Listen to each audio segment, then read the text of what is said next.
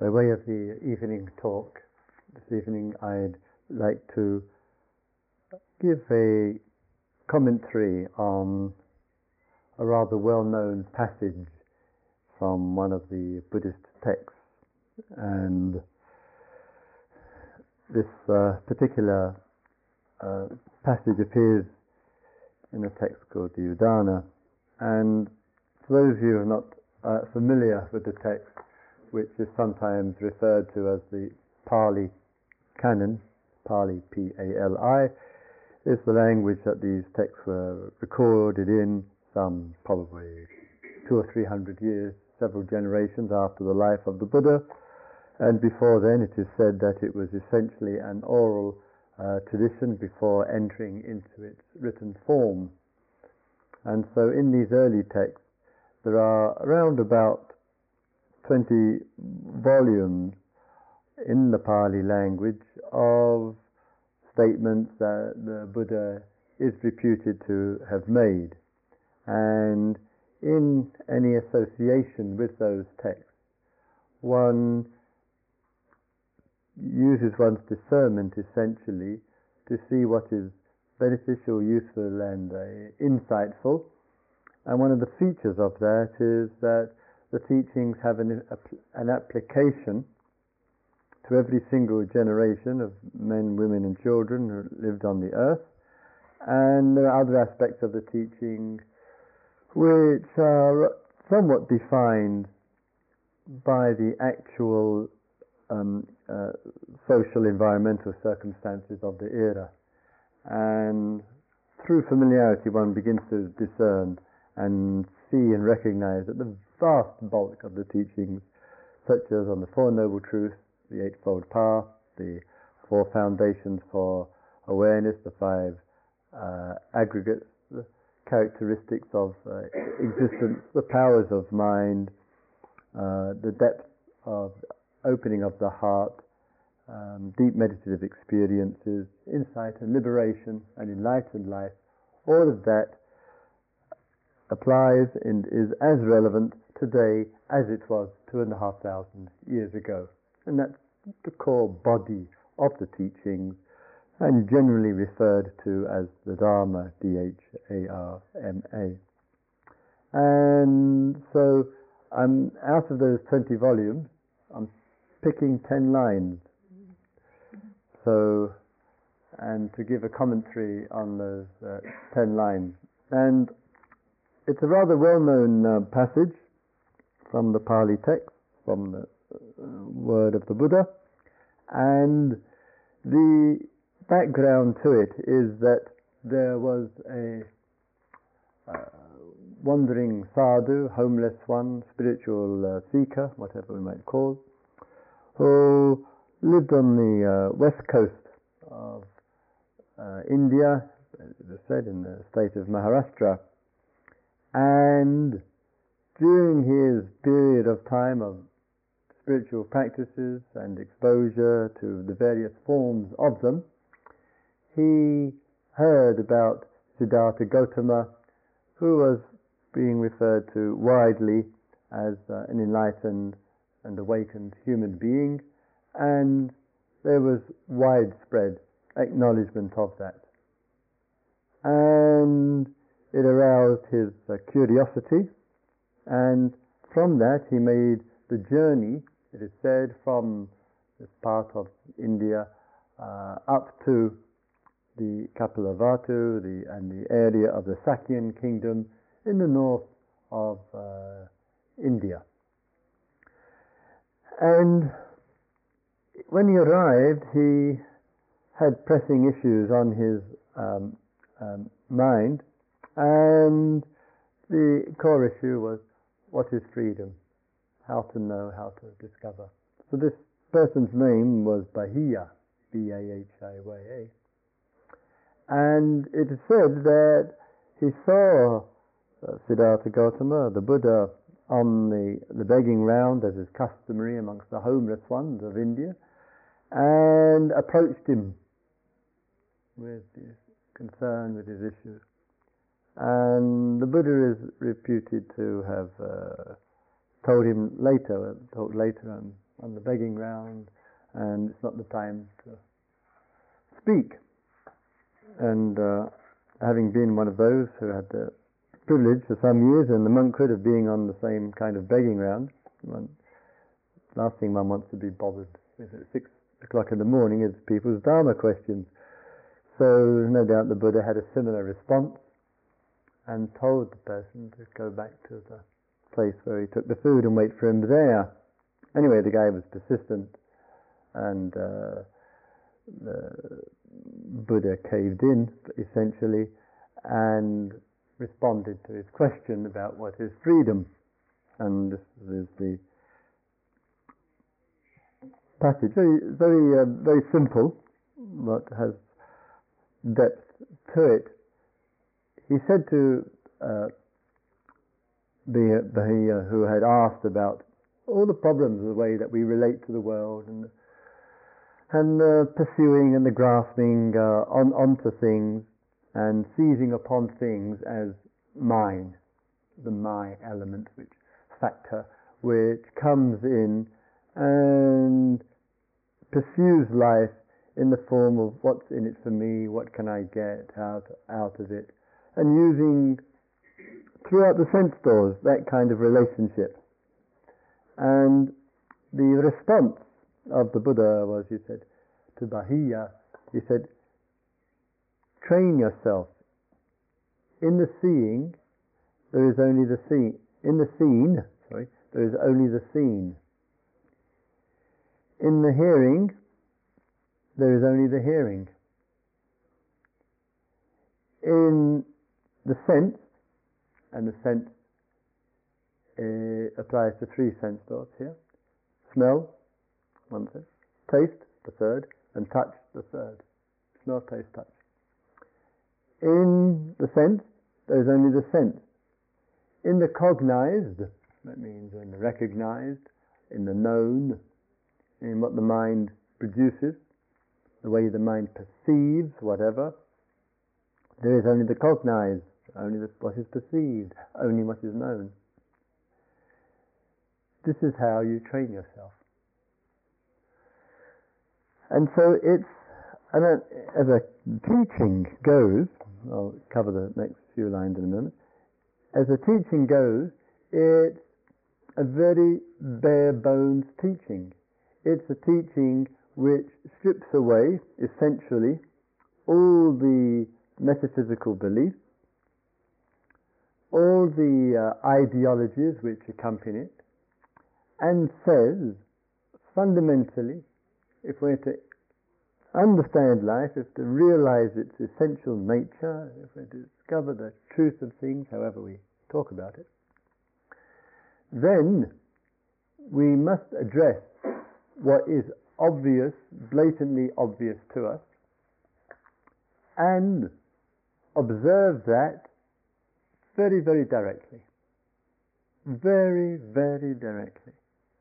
Without the mind coming in full of the I and the my, and the beginning of distortion that takes place with it. So, in a very bare bones attention with regard to the scene, as we notice in the scene that the initial contact with it is simply a patch of colour. That's all. That just scrapes across the eye, runs over that, an initial sense impression, and almost immediately, so fast, as the Buddha said elsewhere, he couldn't give a simile to describe the speed from a bare patch of colour on the eyeballs to the recognition of it. It would appear that the moment we open our eye, there's instantaneous recognition. But in actuality, there's a bare patch of colour, and the minimal impression, and from within there's a recognition. And it's so fast that one sees the form immediately.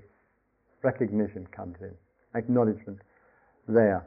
Upon the bare bones of what is seen, of course, the mind can then enter, mind, heart, feelings, thoughts, moods, states of mind, into a relationship with it. And that relationship that it enters into determines our whole sense of what our life is all about. The same principle also and equally applies to what we hear. What does the inner life actually do with what we hear?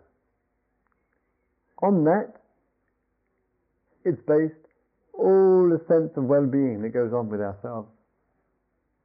Based on eye, based on ear, based on the other senses, and based on what's cognized in terms of past, present, or future. So this movement from within uses the senses for the point of recognition, and upon that the interpretation begins. In the scene, there's just the scene. In the scene here could be just human beings, shall we say, in its very simplest description, human beings sitting on the floor, sitting in the chair, paying attention to whatever is occurring. The latter part is a little speculation. And in the recognition there's a very event which takes place. And he says, in the scene, there's just the scene. And what happens in the movement, of course, all manner of other things can arise. The duality can arise in a very strong way. The duality can arise, oh my God, I am sitting here, and they, or you, are sitting there, and I'm in a special position, having to talk to you, and you are in a position of having to listen to me, and oh my dear, there's another half an hour to go, what on earth am I going to say to this mob? And then, so in the scene, there is the moment of, there is the scene, but then can arise tension, nervousness, worry, anxiety, and it stopped being in the scene there's just the scene. In the scene there's all the men looking at me and all that goes on with that. And some of you will have noticed that when you've been asked to do something public or whatever it might be. So from in the scene, as I say, mind comes in with its layers, with its views, with its opinions, with its feelings, with its mood, and it infects all of that. And that movement we call I. That's who I am. That's what I am. And it enters into and clouds over the scene. And we do it with terrible regularity. And we forget, in the scene there is just a scene. Then sometimes a person, say, might hear that and say, well, that doesn't allow for any movement of mind. And one will end up as a rather cold, damp squib in life, because where will anything come of connection with life? In the scene, there's just a scene, there's just those bunch of atoms out there sitting on the floor, or that load of genetic material lying around the place, or little pockets of energy, or whatever. But even that is to add more to it. All just viewpoints entering into, in the scene is just the scene. Similarly, with the herd, and the herd coming in three forms, generally speaking, human language and sound, both verbal and physical, sound from the nature, wind and birds and animals and rivers and oceans, etc., and sound from that which is has been made by humans, technology and mechanical things, etc. And every one of those can have its impact upon us. And in its impact upon us, just a little bit of sound, of information, some words expressed to us, can stop being in the herd, there is just the herd, but in the herd, I heard it, all right, and crisis, tragedy, worry, fear, all being released in just a single sentence. Just a single sentence. And so, teaching them practice, as you said to him, you train yourself, he says, to be able to, in a scene, or in the seeing, whatever, in the scene, there is just the scene, in the herd, there is just the herd, as a practice. So that in that, one then catches the responses earlier, there's a greater depth of peace within, and from that, the sound, word, noise, or whatever, or what we see, actually runs through the eyes, through the ears, and its most familiar landing place is peace. When there is in the scene, there's a scene. When there is in the herd, there's just a herd. Its most familiar connection place within is peace. It connects with peace.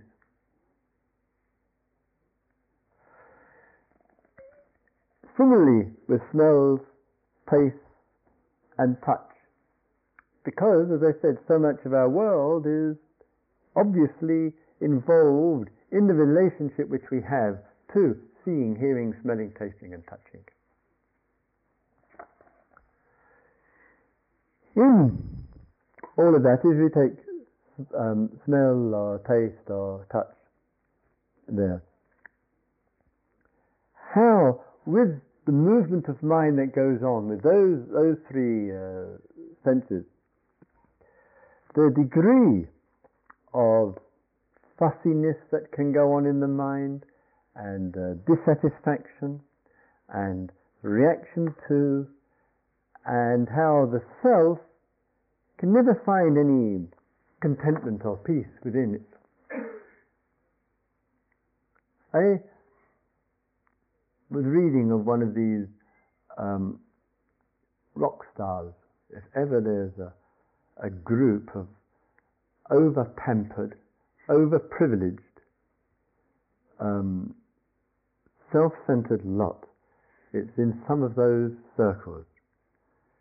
And I wouldn't mind so much if it was just confined to that pampered brigade, but in various other realms and worlds as well.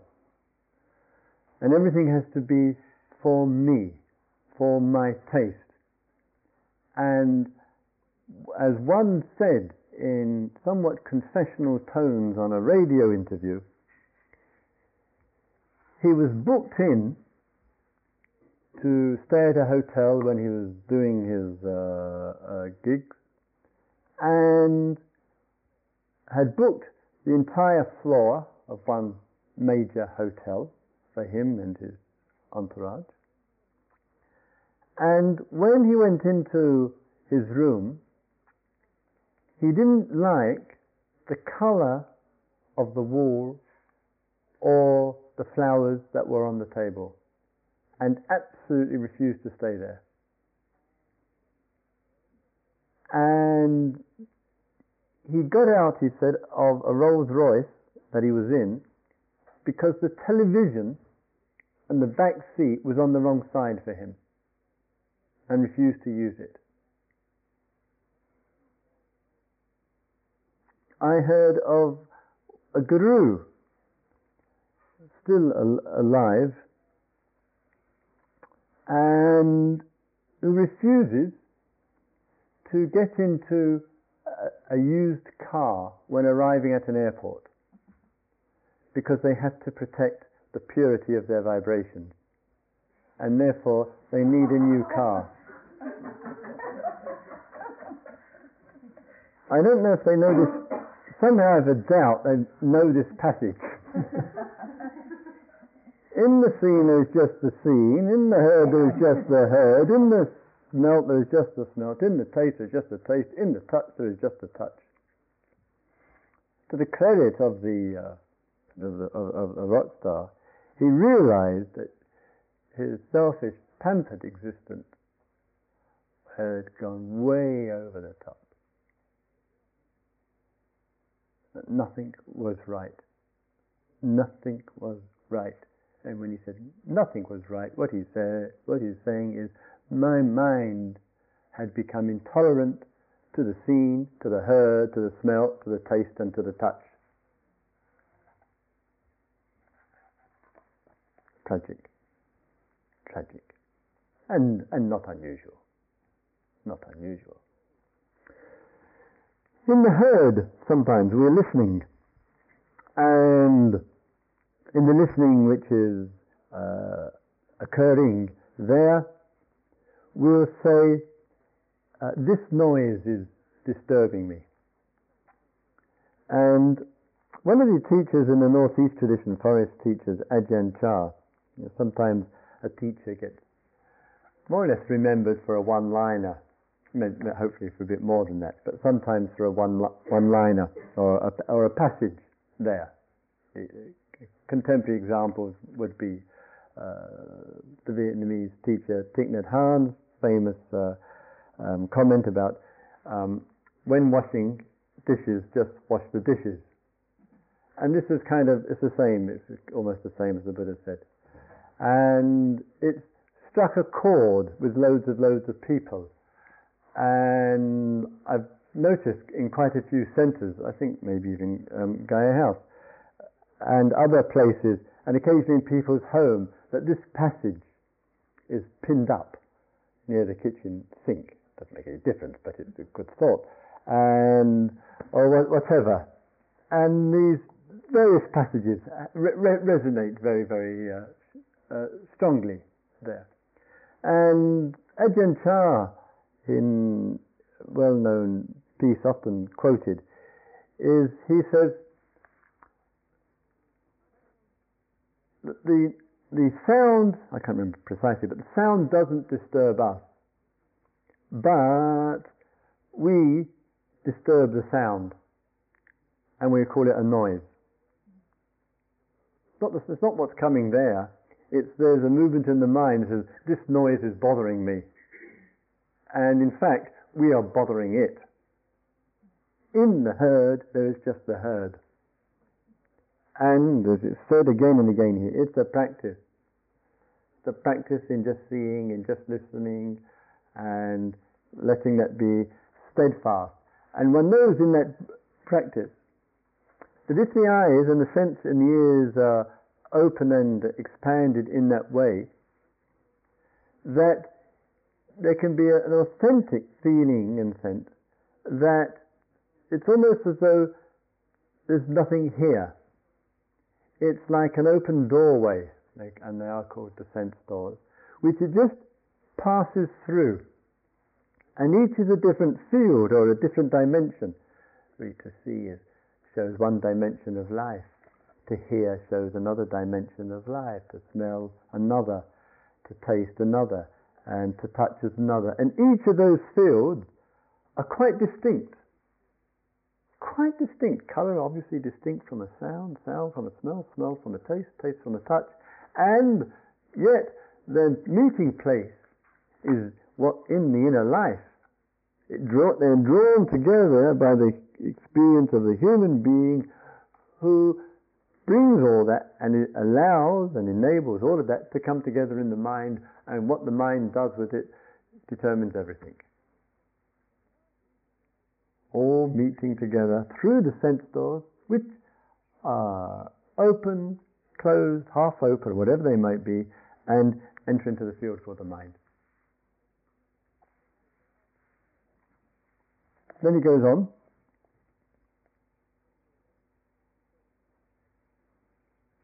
He says,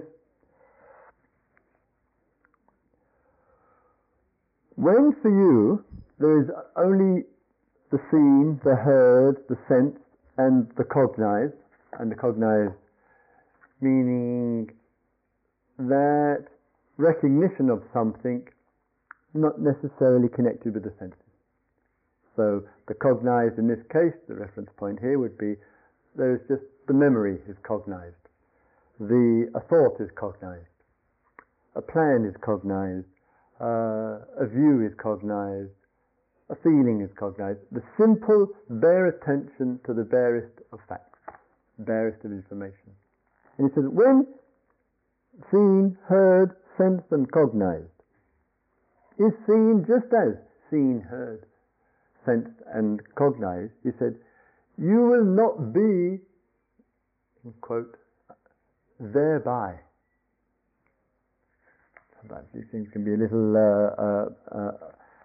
hard to stand, especially at 6 o'clock in the morning. You will not be thereby. And what's that meaning? What's that referring to? With the seen, heard, smelled, taste, etc., thereby I come to be.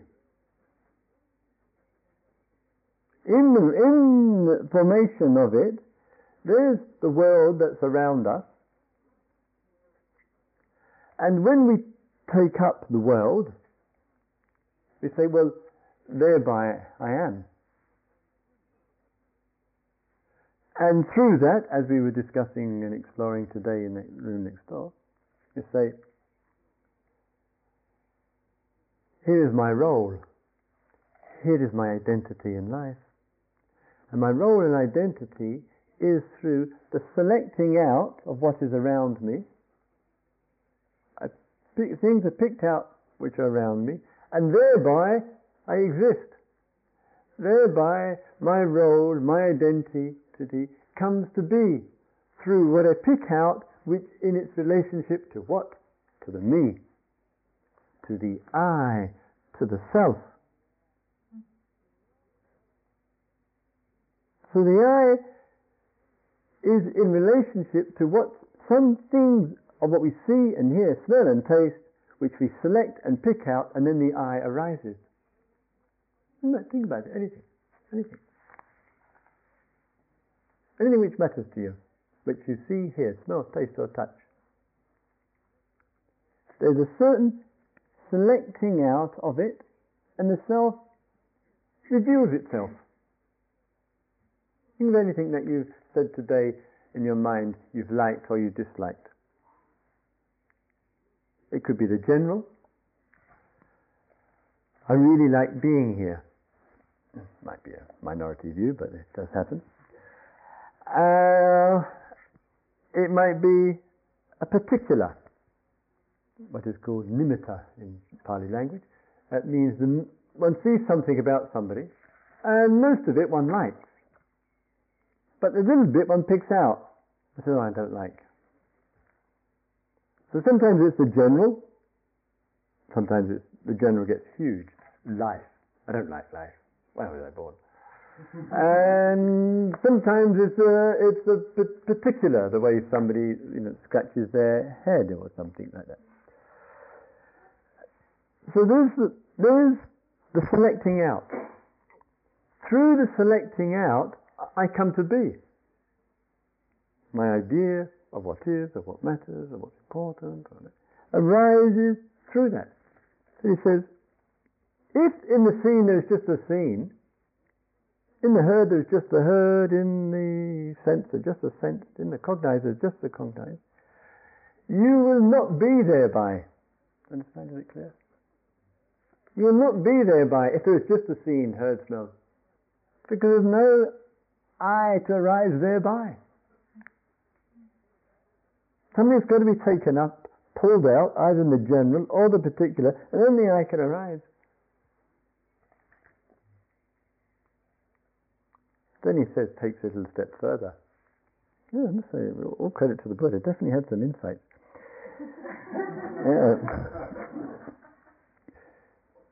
He says, when you are not thereby, you will not be therein. When you are not thereby, you will not be therein. So I said, what's this guy going on about? What does it mean not to be therein? When we pick out the general or the particular, therefore the I establishes itself. When the I establishes itself, it gets involved in it. Sometimes days, weeks, months, years, or sometimes quite momentarily. And then we say, I'm involved in all of this. I'm trapped in all of this. I am in all of this. Whatever it might be. One person was referring to their relationship and retreat to particular groups. And it's there anywhere else, or here, doesn't matter. And through association, through the selection, through the building up of image, through the exclusion of, etc., there's the point when one says, that's where I am, and therein I exist. Therein I have my life. Therein in my family. Therein in my work. Therein in what I do. Therein in my commitment, or whatever. So either thereby or therein, the self finds itself, feels trapped and stuck in all of that, and it seems terribly, terribly real. And we've probably therefore had the experience of being so much therein to something, whatever it might be, relationship, work, study, life, whatever it might be, that there has been from within a rebellion against it and a thought of let me get out. The strength of my desire to get out is because I really felt therein. If I didn't start off with that, I wouldn't have the problem in the second place. In the seen, there is just the seen. In the heard, there is just the heard. In the sense, there is just the sense. In the cognized, there is just the cognized. You don't have to live a life of thereby or therein.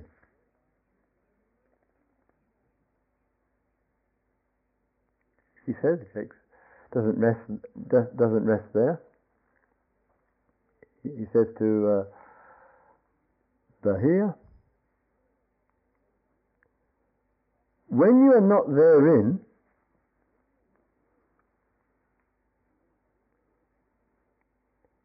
you will neither be here nor there nor between the two. When you are not thereby, you will not be therein. When you are not therein, you will neither be here nor there nor between the two. I said, oh, yeah. Self arises, and it arises in relationship to. Thereby I exist. It gets involved. Thereby or therein I am. And there is that forgetfulness or loss of pure bare attention which says in the seen there is just the seen, etc. You should train yourself to see that well and clearly.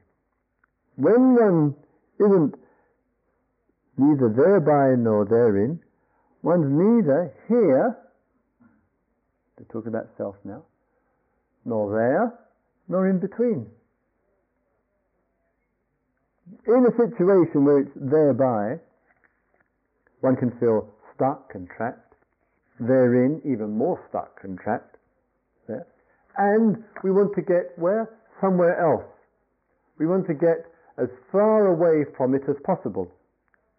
And the only way that we know to do that is either to get rid of what is seen and heard and smelt and tasted and touched. And sometimes people do that in all manner of tragic ways, obviously. Or get ourselves away. But it's all dependent on thereby and therein. All dependent on the relationship which has occurred and the interpretation which is made. In the training, let's just see the seen as the seen, the heard as the heard, the smelt as the smelt. If that's understood well and clearly, we don't feel thereby, therefore we don't feel stuck here, therefore no trying to get somewhere else, no in between. We can discover and realize in the midst of the seen, the heard, smelt, etc., a timeless liberation.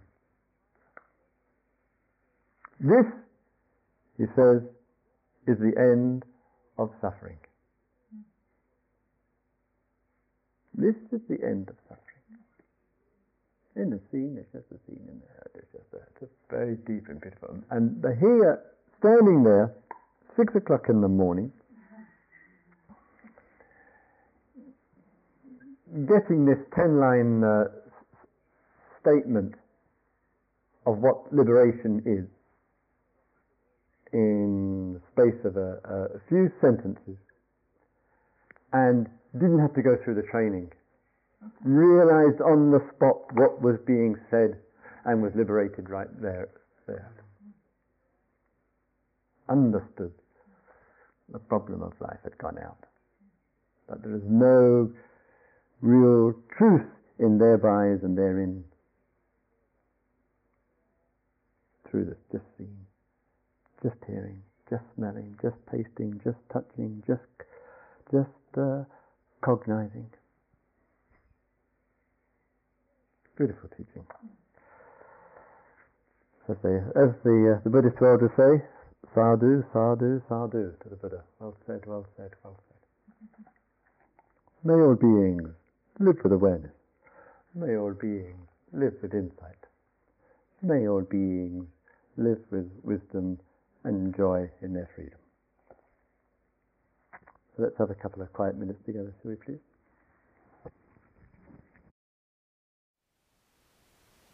Thank you for listening. To learn how you can support the teachers and Dharma Seed, please visit dharmaseed.org/donate.